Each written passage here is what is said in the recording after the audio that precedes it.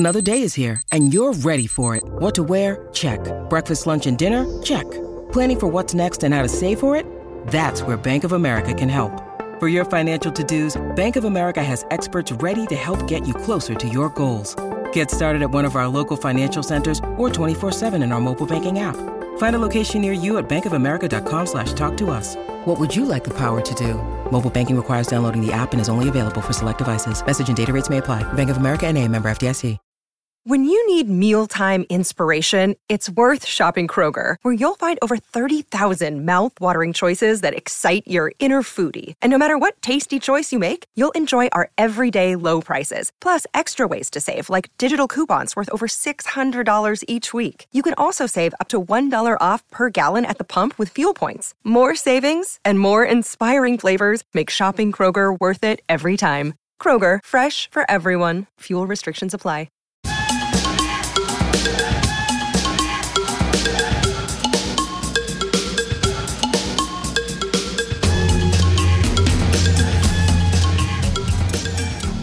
Hello and welcome to episode number 16 of The Music Plays the Band. I'm your host, Rob Koritz of the Dark Star Orchestra. I hope you all are safe and well. Well, I hope you all had a nice holiday. Hopefully you were able to get out and hear some live music. A lot of venues are open again and bands are back on the road in one fashion or another. We had some good ones over the holiday. We played Peach Fest in Scranton, Pennsylvania, which is always a treat in spite of my travel day from hell. And it was so incredible to be back playing at full capacity at my favorite venue, Red Rocks.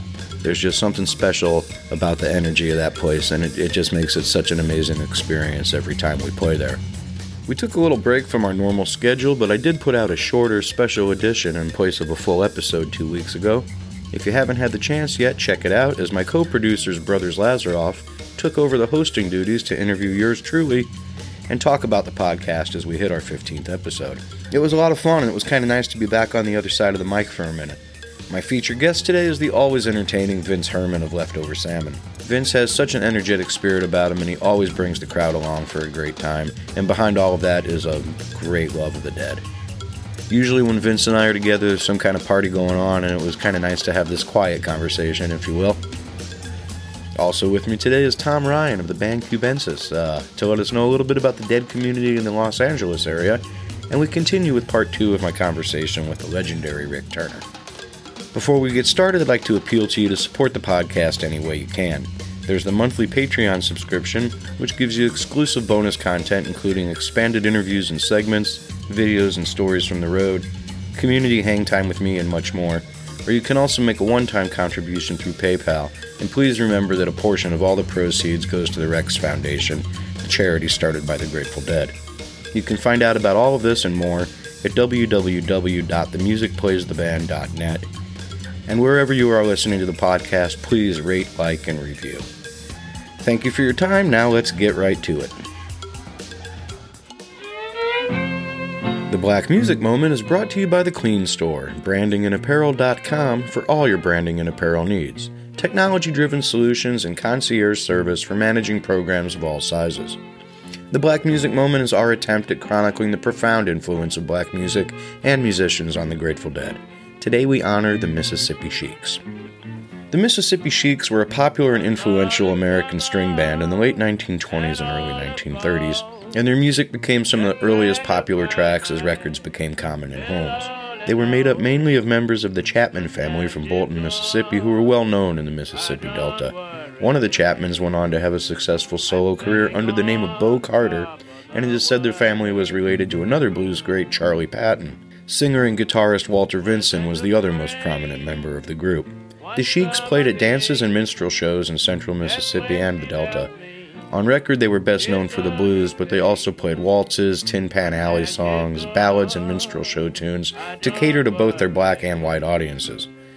Muddy Waters, who at the time played in a similar style string band, said he would walk 10 miles to hear them play.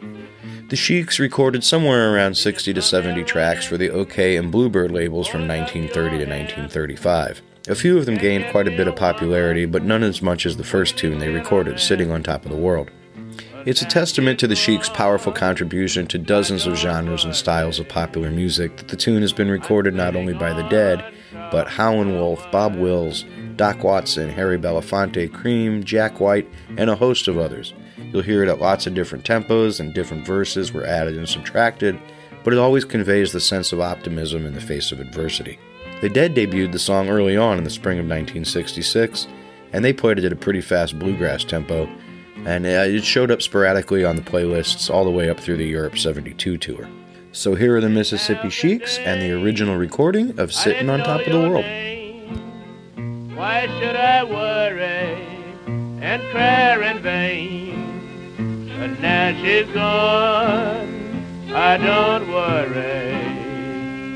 I'm sitting on top of the world. Going to the station down in New York. Don't get me a freight train. Wakes done got hard. But now she's gone, I don't worry. I'm sitting on top of the world. The lonesome days, they have gone by. Why should you beg me and say goodbye? But now she's gone, I don't worry. I'm sitting on top of the world.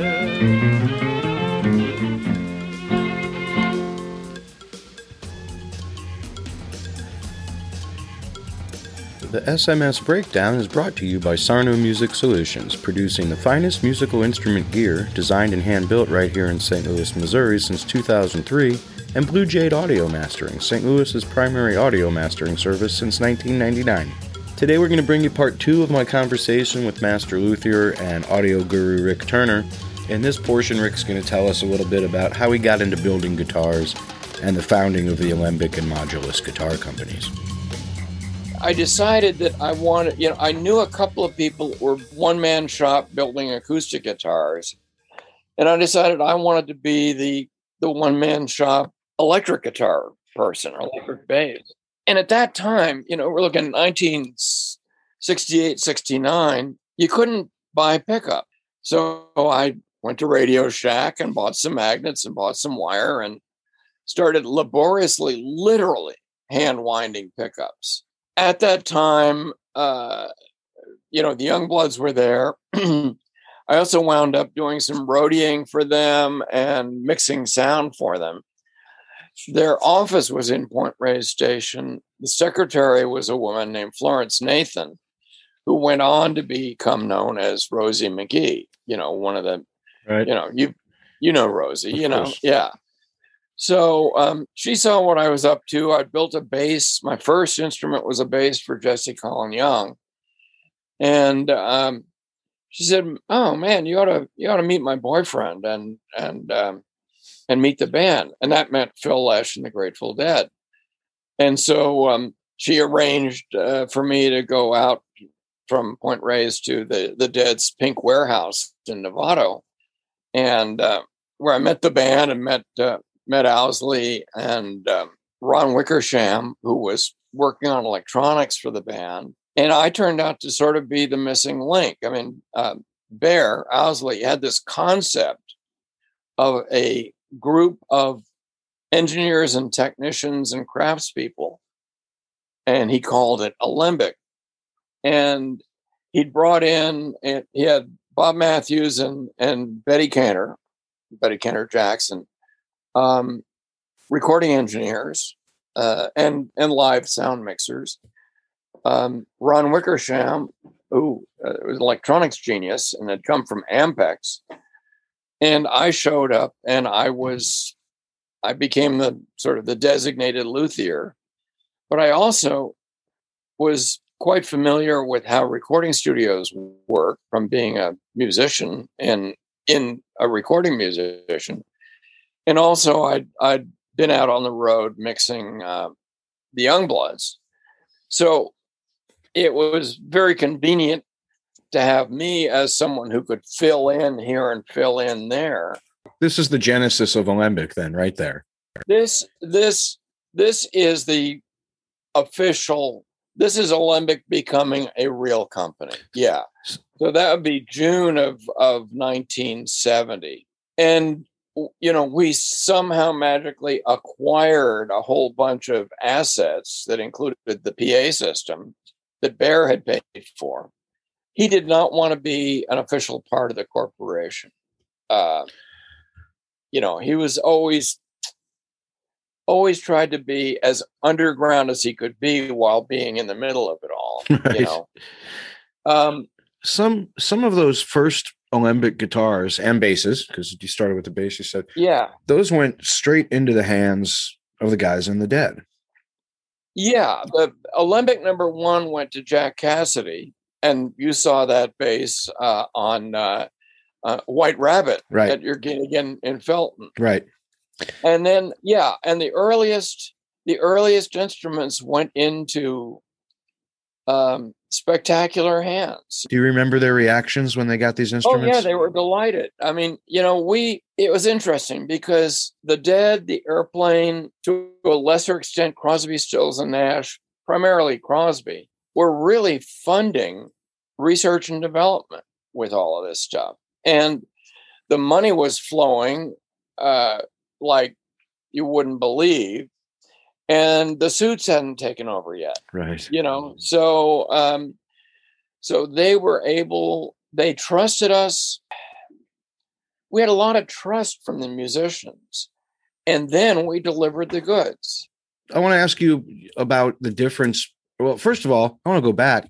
When you started building the guitars, not just the pickups, what were some of the electric guitars that inspired you when you started building? In auto salvage, I'd played a 335, which was uncomfortable to me. I played a Strat. Then I got I made Peanut, which I liked very much. And I also, oddly enough, had a Fender Duo Sonic that I really liked. And then I wound up with this amazing and now very rare Epiphone Coronet 6-string bass. So are you taking like characteristics from each of these guitars that you like? Well, yeah. And so one of the reasons I got into basses first was because Jesse Colin Young ordered a bass, so I built him a bass, that led to the work with Phil and then Jack. Of course, in those very early days of Alembic, we did a lot of modding. So you had, the Strat that Graham Nash gave to Jerry, right, turning into what we now know as Alligator. And a lot of that was, it's funny, the musicians would come in and it would kind of be, got anything in mind? How much? I got 2 questions on this. How much does the wood make a difference? Wood counts. Sonically speaking. Is the wood the most important thing in a guitar? No, the hands of the player are the most important thing. Of course. But getting the human out of the area. Yeah. Wood counts and necks are really important.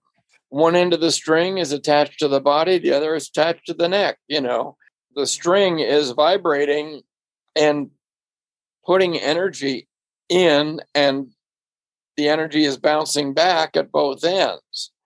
And one of the things that we realized with Alembic was that a stiff neck was a good thing because it would reflect string energy. It wouldn't suck the energy out of the string. It would reflect it back into the string, and that meant sustain. That kind of leads me into a question I was going to ask you later, but I'm going to go there now because you're talking about that stiff neck. Is that where later on when you guys came up with the concept of a graphite guitar neck? Is that the reason? Absolutely. 100%. 100%. That's exactly where we went to. And it was right about the time that Fleetwood Mac was recording Rumors in Sausalito. So I took it down and showed it to John McVie. That's a whole other story. And he said, "Oh, I want it. Bingo." So John McVie got the first carbon fiber bass neck. We did show it at NAMM. And and we immediately applied for a patent on it, which came through in '78, I think it was. And so that was the startup of that became the startup of Modulus, right? Modulus Graphite too. So. Let me ask you this: all this work, whether it's with the wood or the carbon fiber or any of it, all this meticulous work that you do on these guitars is completely by hand.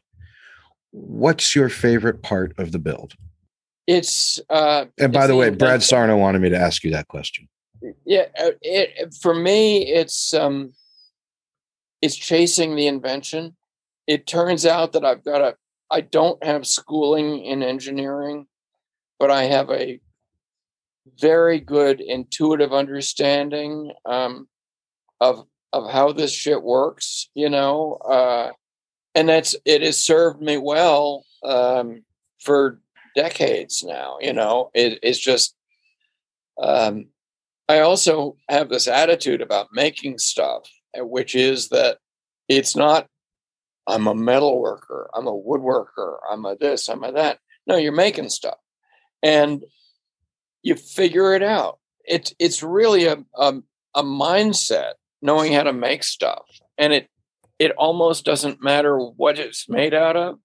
You can figure out how to work with it. Wow. This conversation was really intense and so informative. This section alone had so much more technical info that I couldn't leave in. But you can hear the entire conversation with all the technical details if you have a Patreon subscription. I'll have more with Rick in coming episodes, including how the Wall of Sound came to be. But for now, let's go ahead and move on. Today's edition of There Is a Grateful Dead cover band in every town is brought to you by the Authenticity Academy, offering you online courses and private coaching. If you're feeling stuck or confused about the direction your life is going in, or you've lost touch with your authentic self, the Authenticity Academy is here to help. www.authenticity.coach. Today we head out to LA to talk to Tom Ryan, the keyboard player from the band Cubensis. Tom's a great keyboard player who actually spent a bit of time helping DSO out back in 2005 after Scott Larned's passing. He's a great guy. Haven't talked to him in a long time, and it was great to catch up. Okay, so I'm here today with Tom Ryan, the keyboard player from the band Cubensis out of Los Angeles, California. How are you, man?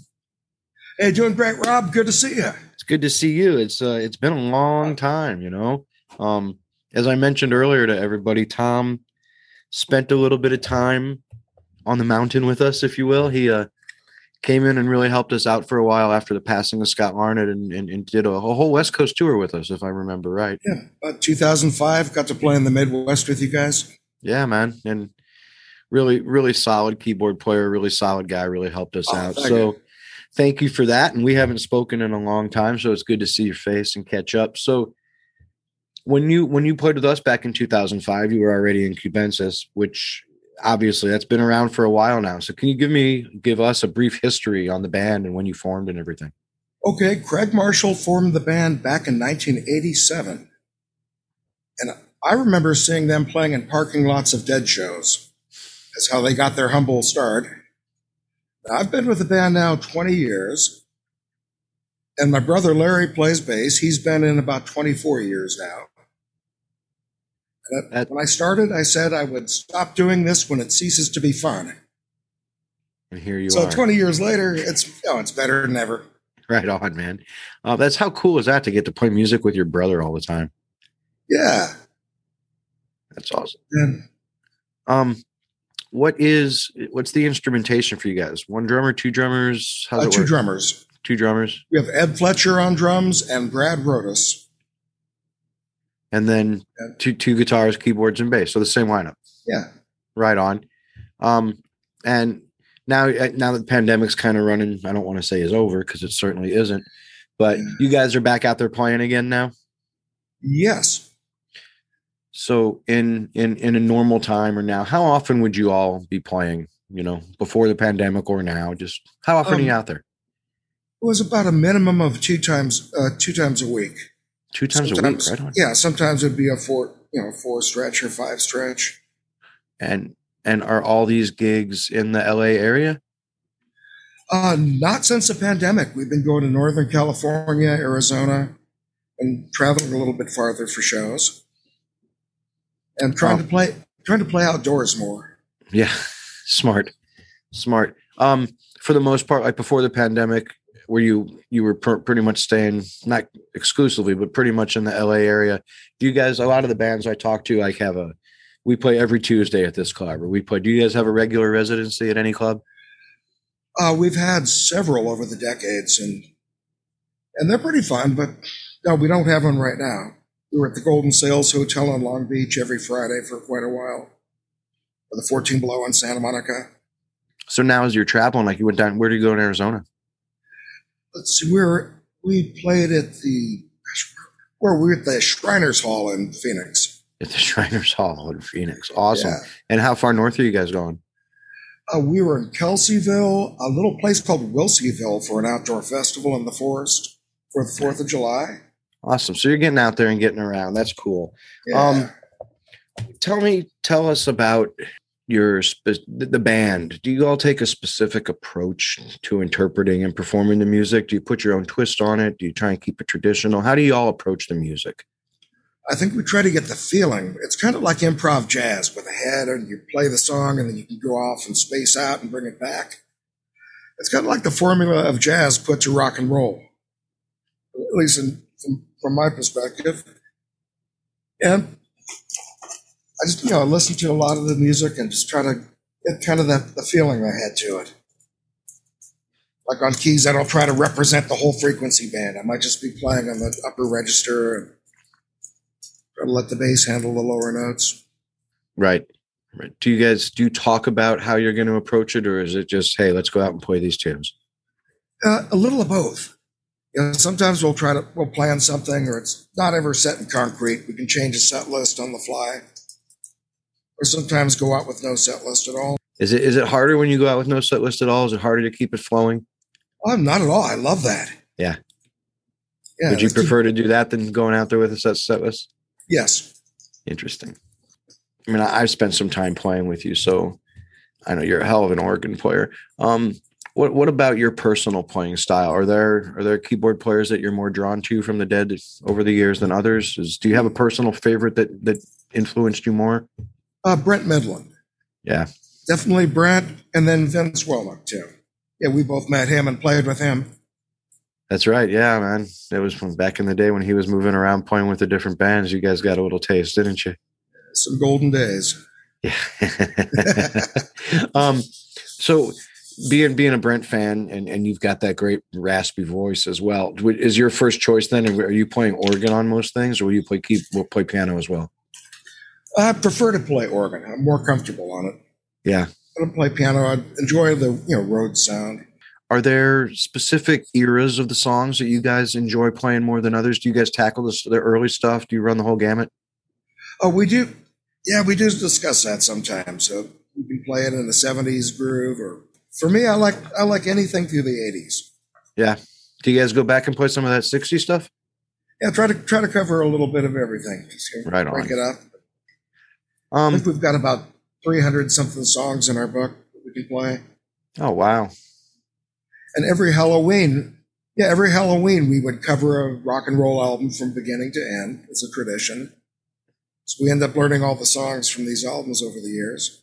So when you guys are out playing live, is it all Grateful Dead, or do you incorporate some other artists in there as well? Rarely, but it's pretty much all Grateful Dead and Jerry Band and things related to that. I bet being an organ guy, you really probably enjoy playing the Jerry Band stuff, don't you? Oh, totally. Los Angeles, man. You could not live in a more sprawling, spread out city. Tell me about the Grateful Dead community there.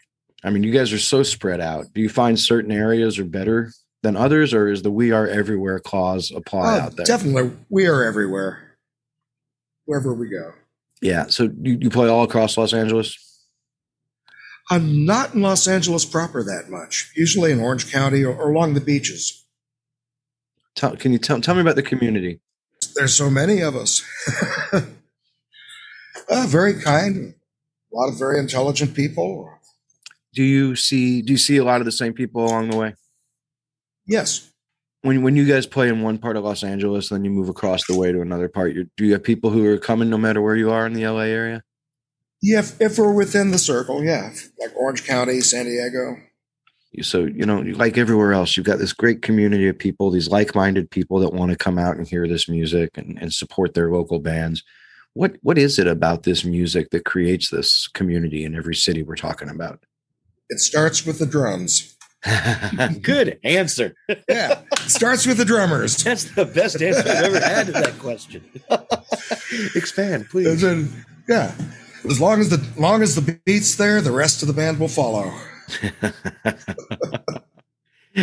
That's most people say, oh, it's the lyrics and it's everything that brings these people together, but let's go with, it's all about the drums. Fuck yeah. If you had to say I know on a musical sense you say the drums, but from a community sense, if you had to say the one thing that really makes this work, that really keeps this music alive all this time and creates this community in all these different cities, that one thing, what would it be? To me, that would be, you could take the lyrics of the songs and read them, stand at a podium and read them.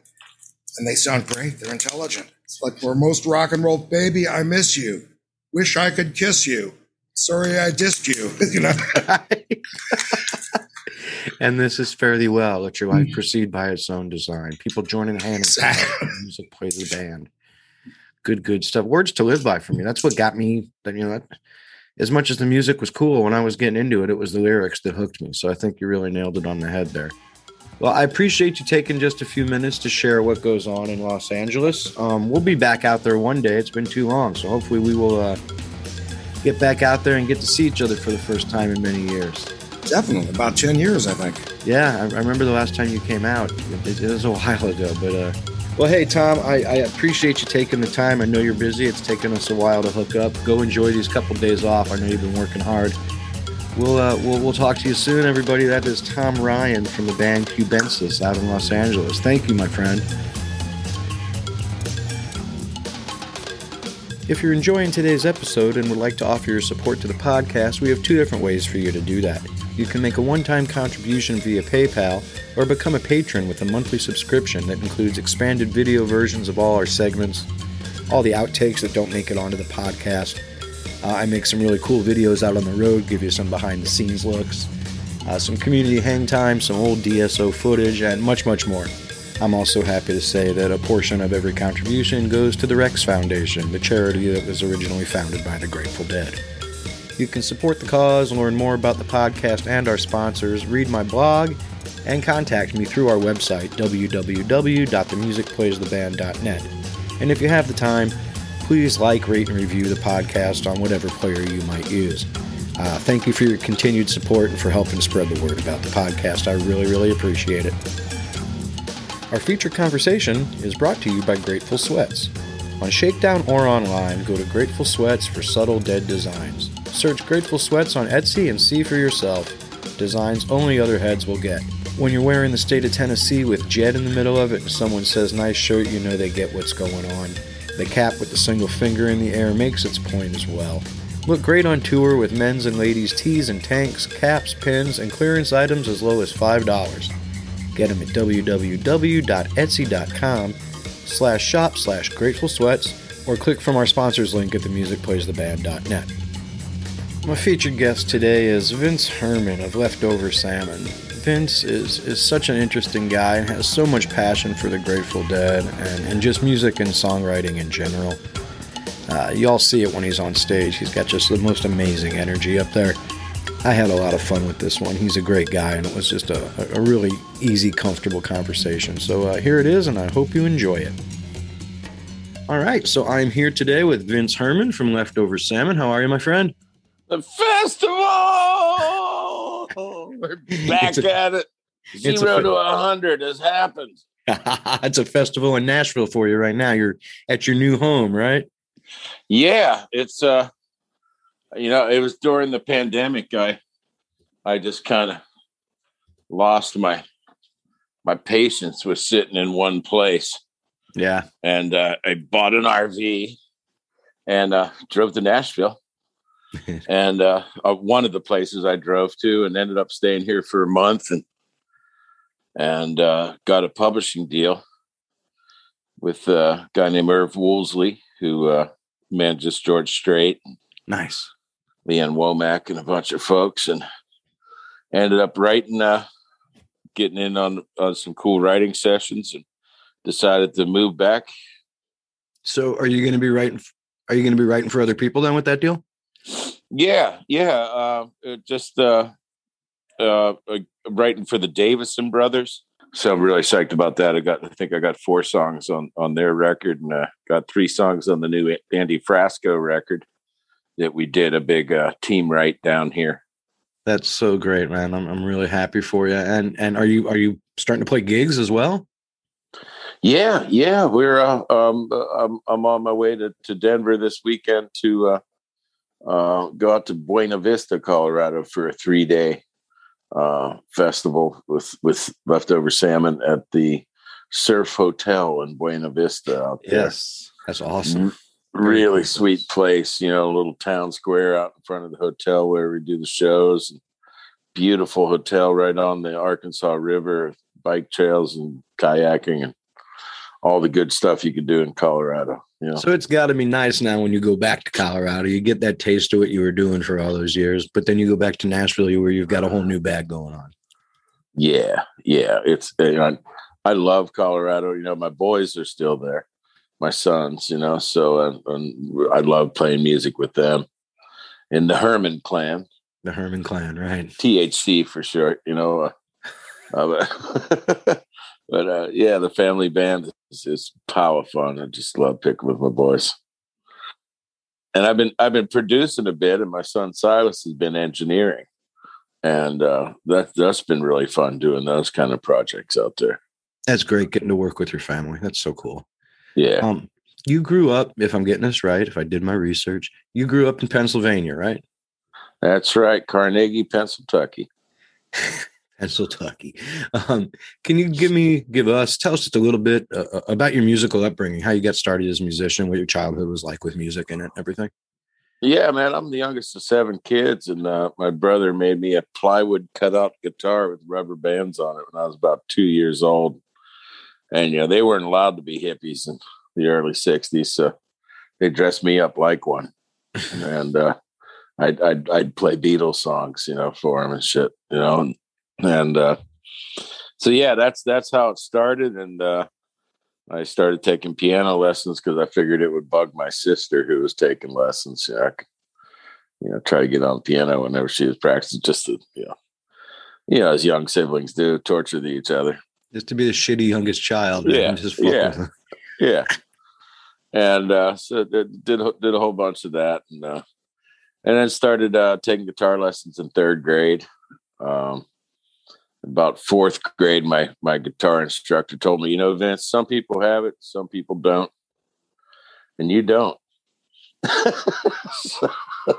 so Did that guitar teacher ever find out that you made it? No, he passed on years ago. So. But I accepted the challenge, I guess. Yeah. And you did okay with it too. I guess so. Yeah. When you were studying guitar, then what were you studying? What kind of stuff? Just learning scales, or were you learning rock tunes? Yeah, just learning scales and tunes and all that stuff. But I didn't really kick the learning into high gear until I started teaching myself. Yeah. How to play stuff, getting music books and digging into it, and, really doing that. My instructor those early years was an accordion player who happened to have a guitar instruction book in the studio there. So, but yeah, and then in 9th grade I started teaching guitar. So that was a good job for a youngster.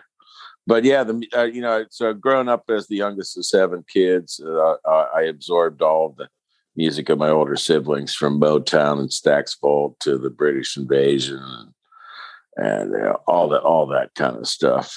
And polka bands were like, I come from a huge family, so there were a ton of weddings every year and always a polka band. I thought you had to have an accordion to get married when I was a kid, That's such a Pennsylvania thing, the polka band. Oh, yeah, absolutely, man. You know, Pennsylvania, Pittsburgh in particular, has all these great little ethnic neighborhoods, and you know, you have Eastern European music, and like you know, the Duquesne University had an organization called the Tamburitsins that played all kind of great Eastern European stuff, and you know, yeah, my ears were exposed to a lot of great stuff. You know, so I just stopped at a restaurant and had a picture of Dizzy Gillespie and Miles Davis on the wall. Man, I saw both of them when I was a kid. You know, yeah, man.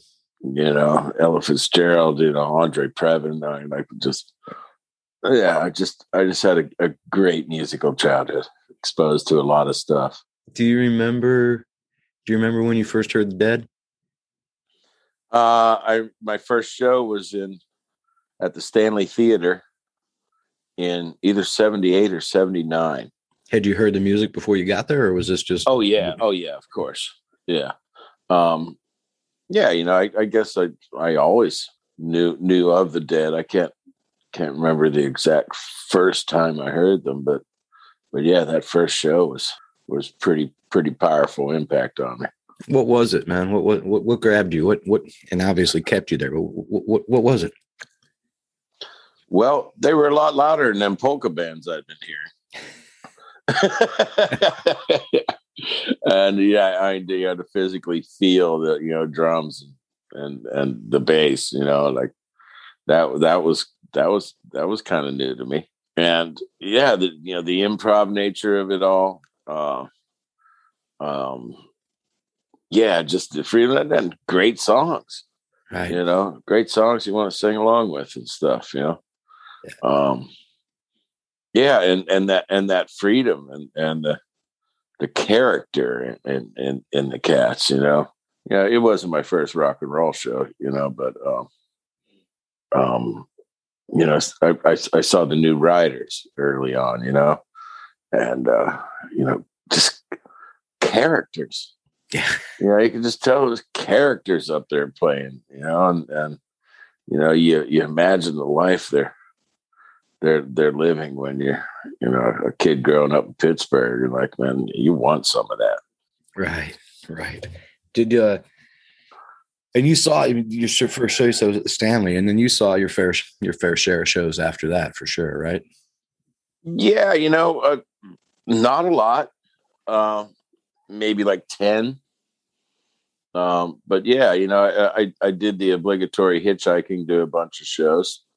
You know, I didn't own a car till I was 24 years old, so I went hitchhiking around everywhere. You know, gotcha. And you know, Buffalo, Syracuse, New Haven, Ithaca, you know, up at Cornell. Yeah, caught a Red Rock show. And a Garcia show at the Warfield. Nice. Yeah, that's probably about it. Must have been a Morgantown show. Morgantown, West Virginia. Yeah. You spent some time in West Virginia, right? Is that where you went to school? Yeah, I went to college there in Morgantown. Had a great time up there. Yippee. Yeah.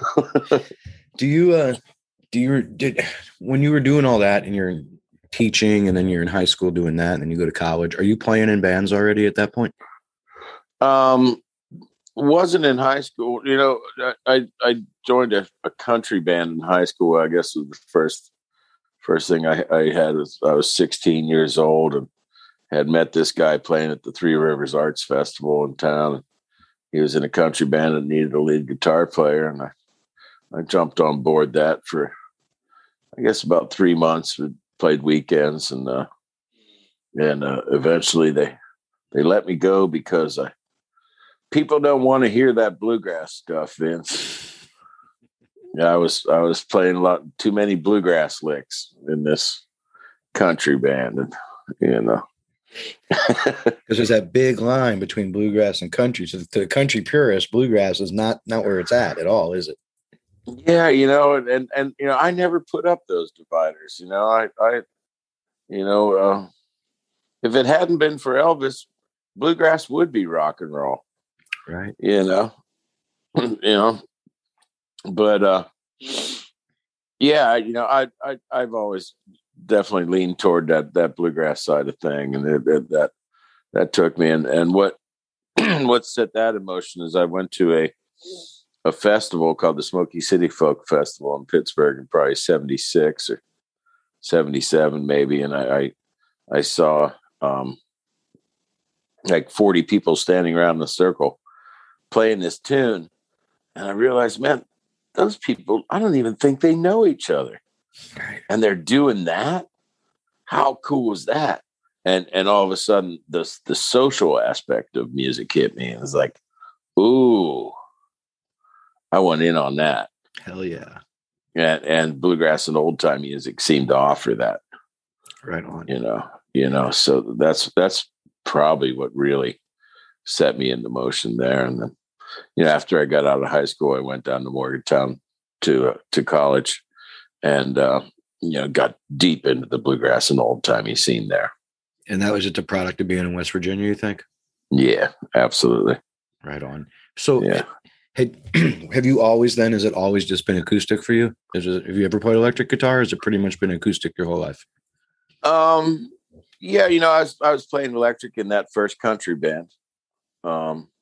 So I've always, dabbled in electric, but acoustic has been my primary thing. I've got a new band now called the High Hawks I'm playing electric in. Oh, right on. That's really fun, and I just bought a Les Paul a couple days ago. You're in a good town to buy guitars, man. Yeah, you're in a real good town to buy guitars. Yeah. Because of the acoustic thing, I don't know if I should say did or does or does the Dead's acoustic stuff appeal to you more? Oh, I love that stuff. Absolutely. That run from Radio City, man, was just, I love that record. Yeah. And, and the Garcia Grisman stuff, I love that thing, but no, my ears are wide open, man. I appreciate all that stuff. That's for sure. With you playing primarily acoustic, and Garcia started out that way too, bluegrass and the Americana, playing banjo and acoustic mostly. But for you as an acoustic guitar player, primarily acoustic, I know you play some electric. Is it still possible to be influenced by Jerry's playing, even though he's by and large an electric player as he goes on throughout his life? Is there still stuff for you to take to an acoustic guitar from that? Absolutely, man. His, I guess, almost vocal-like expression of his lines, just strong melodic lines, contouring through his song, is definitely one of the larger things he left, for us to learn from. I think, just those iconic lines, sure, you go off and you explore things and you do that, but you have a strong melodic line weaving through it, and I always try to keep that in mind when playing. What about when, excuse me, when Drew or someone else is soloing and you're comping, does the weird thing come into you? I mean, do you got any influence from what Bob? I know he plays he's a completely different animal than any other rhythm guitar player in the world. But does any of that rub off on you, especially when you're on acoustic? Is that possible? More so Jerry. The Bobby stuff is still an absolute mystery to me. Yeah. What, how he approaches his phrasing and his voicings and it's. Have you heard some of this stuff with his isolated tracks? I haven't, dude. It's ridiculous. It's from live shows, and it'll be just his track. And for not even just for a rhythm player, for any guitar player, it is just so out there and next level shit. You know what I mean? Yeah. It's you got to check some of this stuff out. One of them is just like a simple blues, one of the blues tunes, and he's crushing it in a way that nobody would ever play that tune. It's cool. You got to check some of that out. It's so cool. Are there we talked about the acoustic stuff, that Warfield run and the music Radio City, that 1980 stuff, but are there particular eras or even songs that just really get you off, that get you off more than some of the other stuff? Do you have something that just pulls at your heartstrings? You know, that whole Terrapin Station album is like home to me, man. Yeah. You know, I could just listen the hell out of that. Lost Sailor always works for me. You know, yeah, God, you know, that I love Jerry's Russian Rag. And yeah, it's just so much, man. You know, it's hard to even think, but those are some of the first ones that come to mind. You know. What about who? I mean, you're like you were saying, maybe it's a product of having so many siblings. Your musical tastes are all over the map, and that shows through with Salmon for sure. Who else was a main influence or left the biggest impression on your playing and songwriting as you were growing up, or even after you're grown up? You know, David Bromberg, for sure. You know, who did a lot of work with the Dead. Mm-hmm. You know, one of the things I really love is that Peter Rowan Texican Badman record with Kreutzmann and Garcia on it. Man, that's a phenomenal record. I think Phil even plays bass on that. Right on. I love that stuff. But yeah, Bromberg was a major influence. Kind of, that was my first bluegrass show in the 1976, and the Bromberg Big Band was just wow, phenomenal. Had Leon Redbone opening with a tuba player playing with him, and you know, it just kind of blew my mind. But you know, I love, like, you know, the New Orleans stuff. Dr. John. I listened to a lot of Dr. John early on. But you know, like guys like Cat Stevens, you know, when I was real young, you know, dug on that. Traffic and you know, that kind of stuff. Yeah, Marshall Tucker. I saw Charlie Daniels 5 times before I got out of high school, I think. You know, we grew up in southern Pittsburgh, right? Southern. I got to ask you that you left West Virginia in '85 when you're done with school, and you went straight out to Boulder, right? Yeah. Is it really true? Did you and Drew really meet on your first night in town? I pulled into Boulder and stopped in front of this club that said "Live Bluegrass Tonight," and walked in. The Left Hand String Band was playing, and you met him that night. Yeah, yeah. But I remember thinking, man, these dudes, they're working a day job, then they come out and do this stuff, and they're making $50 a night. Damn. They're rolling it. Let me do this. I got to get me some of this. Yeah. Okay, so you guys now makes us all sound old, because I remember seeing you guys in Austin, Texas when I was just barely into college. But you guys have been together now for 30 plus years. 31 years, yeah. And you've had, congratulations. You've had a bunch of different lineups, but you and Drew have been there through all of it. You're the constants. And I want to ask if this is, Bobby and Jerry had this chemistry that works so well. You know, Bobby's a rhythm player that's so different. We talked about it. So different than the traditional role of a rhythm guitarist. But for you and Drew, it's kind of different too, because it's not 2 guitars. Sometimes it is, but primarily it's guitar and mandolin, or some fiddle and guitar. But can you draw any parallel between the chemistry of you and Drew after 30 years to something similar to an on-stage chemistry that Jerry and Bobby would have had? Yeah, you know, I mean, there's nothing like sitting there grinning, looking at your buddy while you're doing these things, you know, and we've been sitting there grinning at each other for a long time,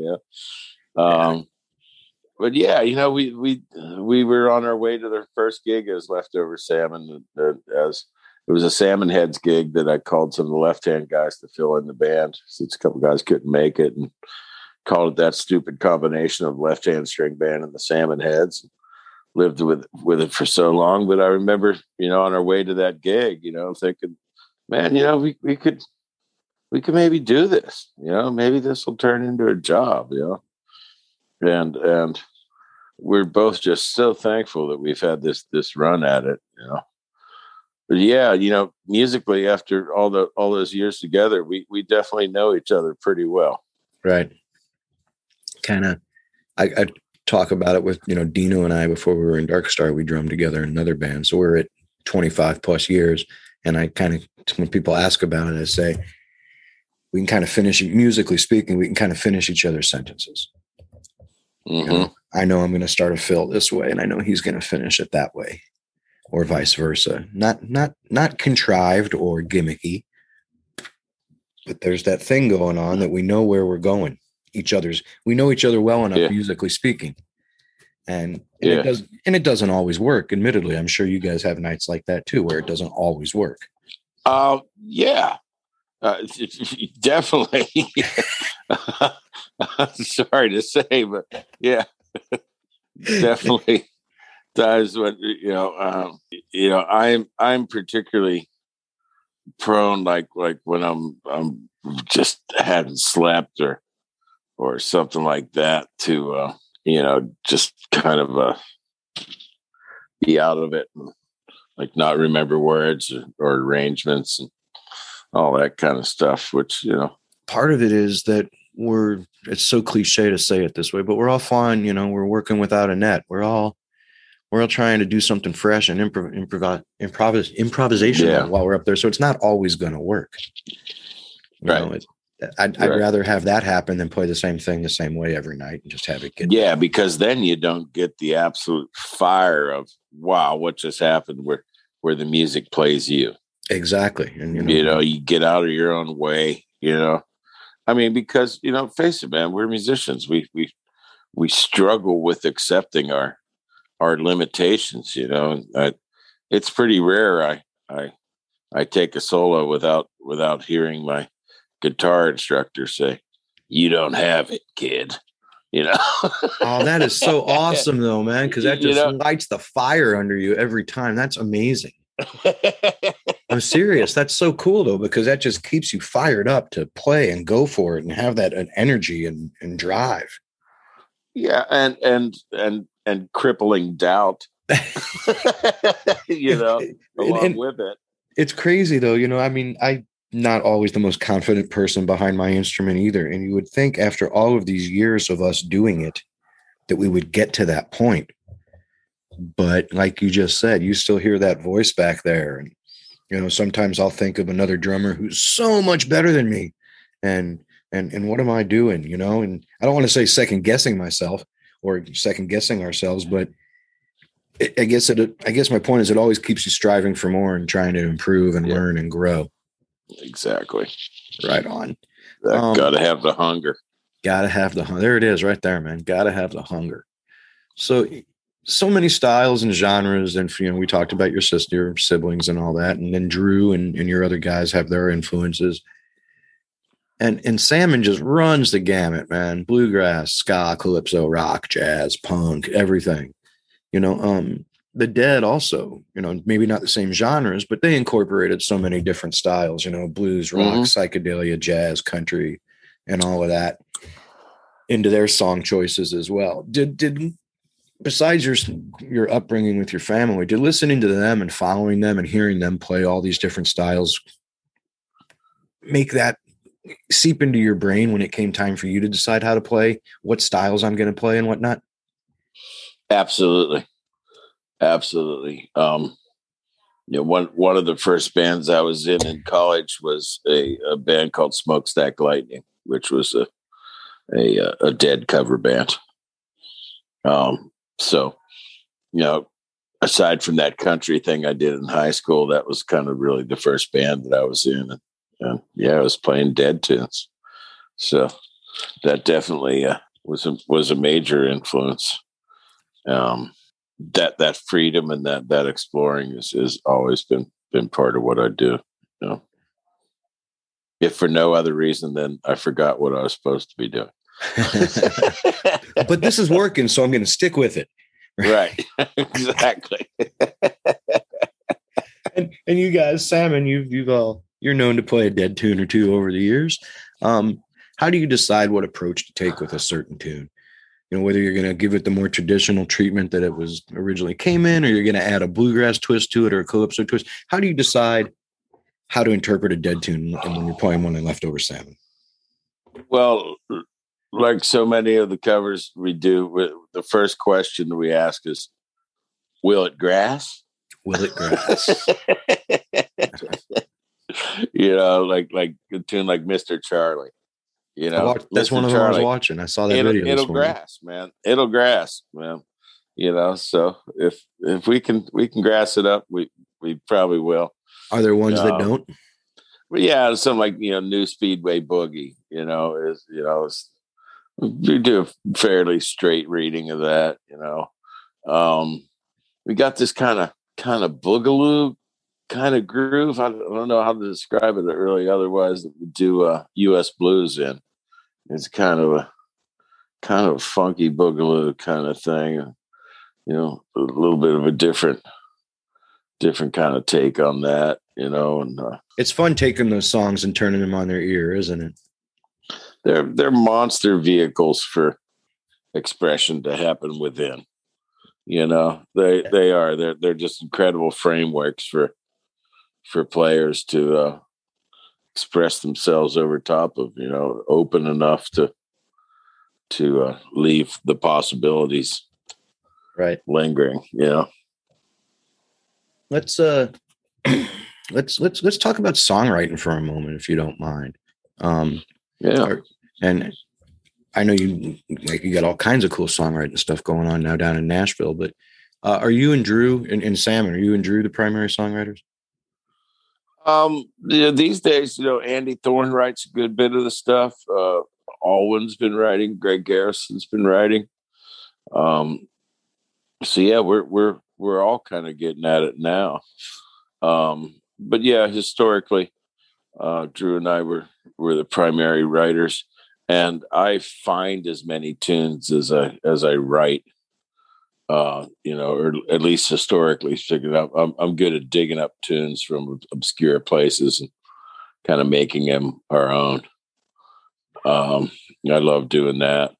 But yeah, the writing for me has really increased in the past couple of years, and I've landed in Nashville now and doing a bunch of co-writing, which I've never done until coming here to Nashville, and it's opened up this whole world to me of the process of writing with other people, and I'm really well suited to it. It really works for me. Right on. I love it, and I've been writing with some great folks down here. Just been really lucky to do these things, man, and I'm got a lot more irons in the fire today. I'm actually going down to a Davis and Brothers recording session here after this call to work with them a bit. When you're writing, I guess this actually would probably apply more, maybe to both, but maybe just to when you're writing by yourself. You're so familiar with the Dead's catalog and mentioned some great songs. Do Hunter or Barlow ever seep into your consciences when you're writing a tune? I guess when you're in a situation and you're trying to figure out how literal to be, and if you're questioning whether you can kind of make an abstract statement kind of going the direction you want the song to go that doesn't really spell things out.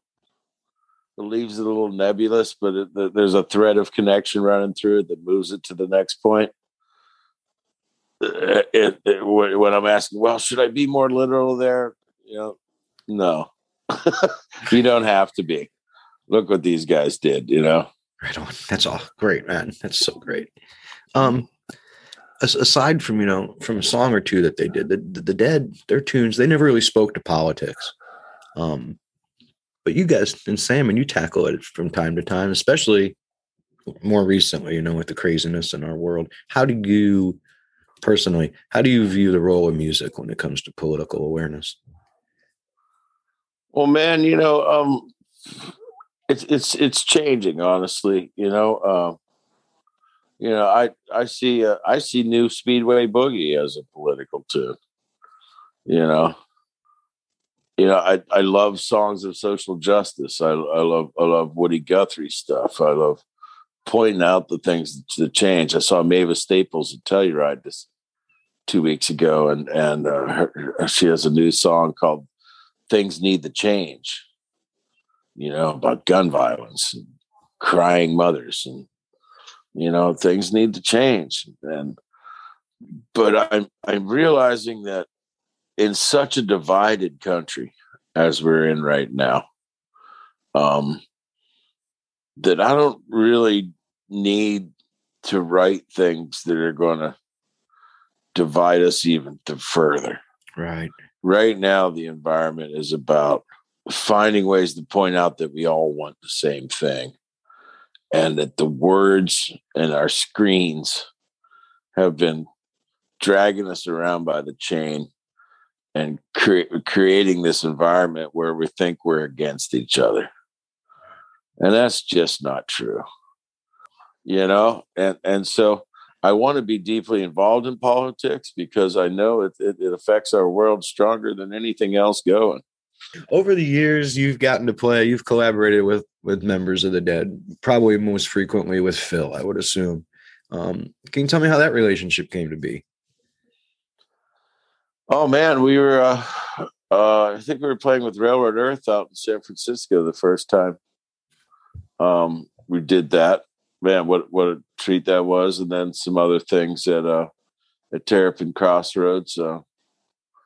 But really, I became friends with Bill Kreutzmann, and I've spent kind of more time with Bill than anybody else in the band, and stayed with him in Hawaii and went out fishing with him and on his boat. And he's just such a gracious guy, and yeah, he is. Had a picking party at his house that the police came, and too loud, and the police pull in, and Bill goes up to the cop car and says, "Thanks for the light show." That's awesome. What's the experience like? Both musically speaking, playing with those guys, and I know what it's like for me in both these respects, both musically and as someone who was a fan for so many years before you became, for lack of a better word, a contemporary. First you're a fan in the crowd seeing these guys, and then we're playing together. What's that like? It's a scratch your head moment, like so many things that have happened in my life. I just feel just beyond lucky to have found myself in a position to do these things, Yeah. But, in the end, it's just friends playing music, man.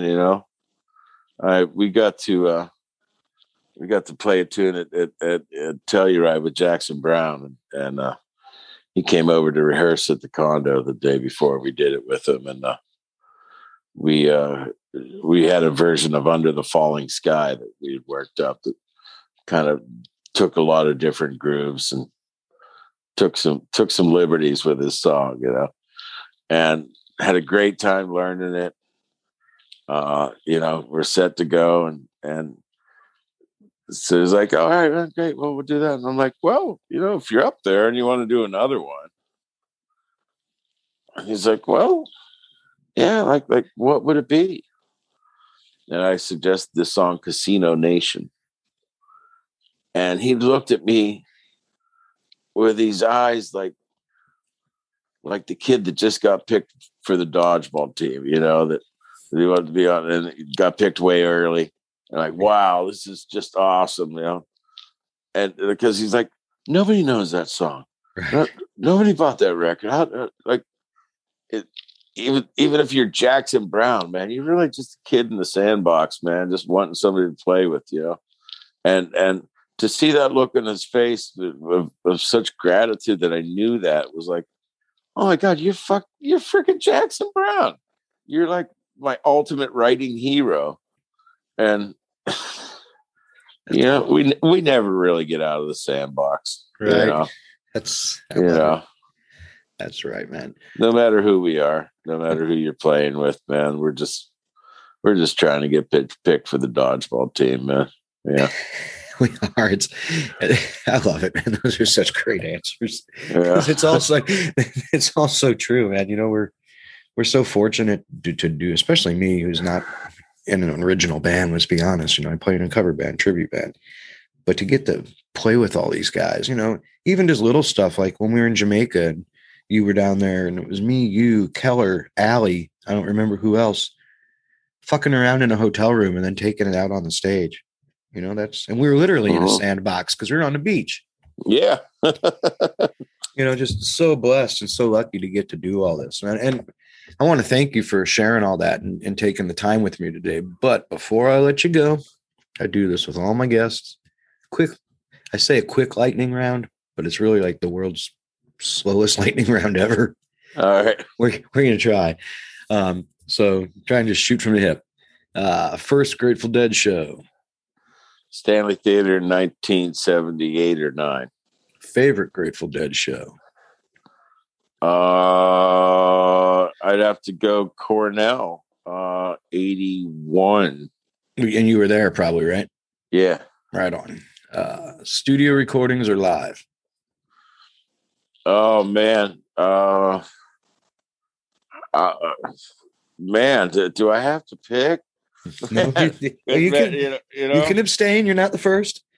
You know, I'm going to go with studio recordings. Yeah, it doesn't surprise me though, being a songwriter like you are. You know, yeah. It doesn't surprise me at all. Favorite Dead album? Then I think you already told me, but favorite album? Yeah, I did somewhere between Terrapin and Shakedown. Right on. I guess would probably. Here's the tough one, man. Favorite non-Grateful Dead album, any genre? That Desert Island album. Jackson Browne, The Pretender. Oh, yeah, good call. First job. Washing out in ovens for a food service that would take these ovens full of food for like industrial cafeterias, and they'd bring the old one back. So it was my job to clean that shit up. It's straight off that Dirty Job show, man. Yeah. Favorite color? Blue. Favorite venue to play? Oh, Red Rocks. Best city for a day off? Ooh. You know what? I'm going to surprise you and say Tulsa. Tulsa? Really? Woody Guthrie Museum. Wow, right on. There you go. You guys play at Canes when you're there? Yeah. Yeah. I love it. There's so much history. That room is awesome. I love that room. First car? A Pontiac T1000. Fuck yeah. Current car? A Volkswagen Touareg. Book you are reading? Book I am reading right now, The Sound of Drums. It's a Civil War book. It's got a great title, man. Yeah. Great title. Any magazine subscriptions? Harper's. Okay. And this one I changed recently because we're kind of coming out of the pandemic. So besides playing, what are you most excited to have back in your life as we come out of this madness?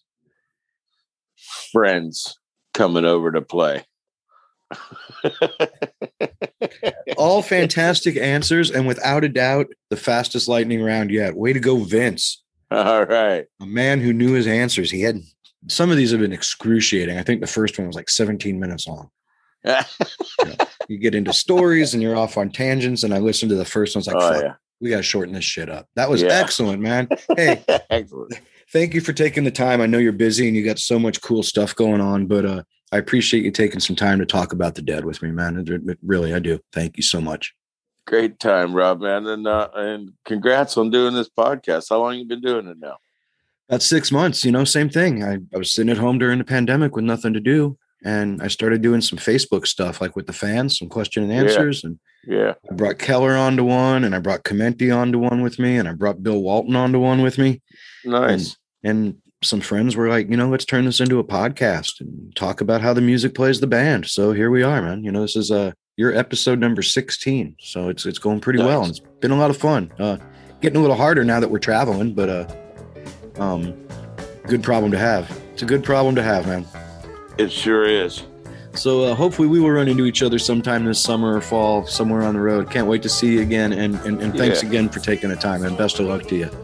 You know it, brother. Take care, man. Peace. That's Vince Herman from Leftover Salmon, everybody. Well, that brings us to the end of another episode, and I'd like to thank Vince Herman, Tom Ryan, and Rick Turner for being here. I'd also like to thank my sponsors, as always, Sarno Music Solutions and Blue Jade Audio, The Clean Store, The Authenticity Academy, and Grateful Sweats. If you enjoyed the show and would like to support the cause, please consider a monthly Patreon subscription that offers some great bonus content every week, or show your love with a one-time contribution. And please remember that a portion of your contribution will go to the Rex Foundation. Get info about this and everything else related to the podcast, including my blog, at our website, www.themusicplaystheband.net. Any love is much appreciated. Nothing's too small as we try and keep this show rolling along. Thank you. The Music Plays the Band is produced by myself and the production and songwriting team Brothers Lazaroff here in St. Louis, Missouri. You can find out more about them at www.brotherslazaroff.com, and I must add they did a great job hosting on the special edition last week. The opening and segue music you are hearing are remixes of portions of DSO drum segments that are produced by my drumming partner Dino English. I'll be back in 2 weeks on July 29th with episode 17 featuring my guest Aaron Comas, drummer from the Spin Doctors and a huge Dead fan, and actually a pretty big influence on me through the years. Until then, stay safe, stay healthy, and please stay vigilant. It's getting a little dicey out there again, and we really need to keep things headed in the right direction. So please take care of yourselves and those around you. Thanks for being here.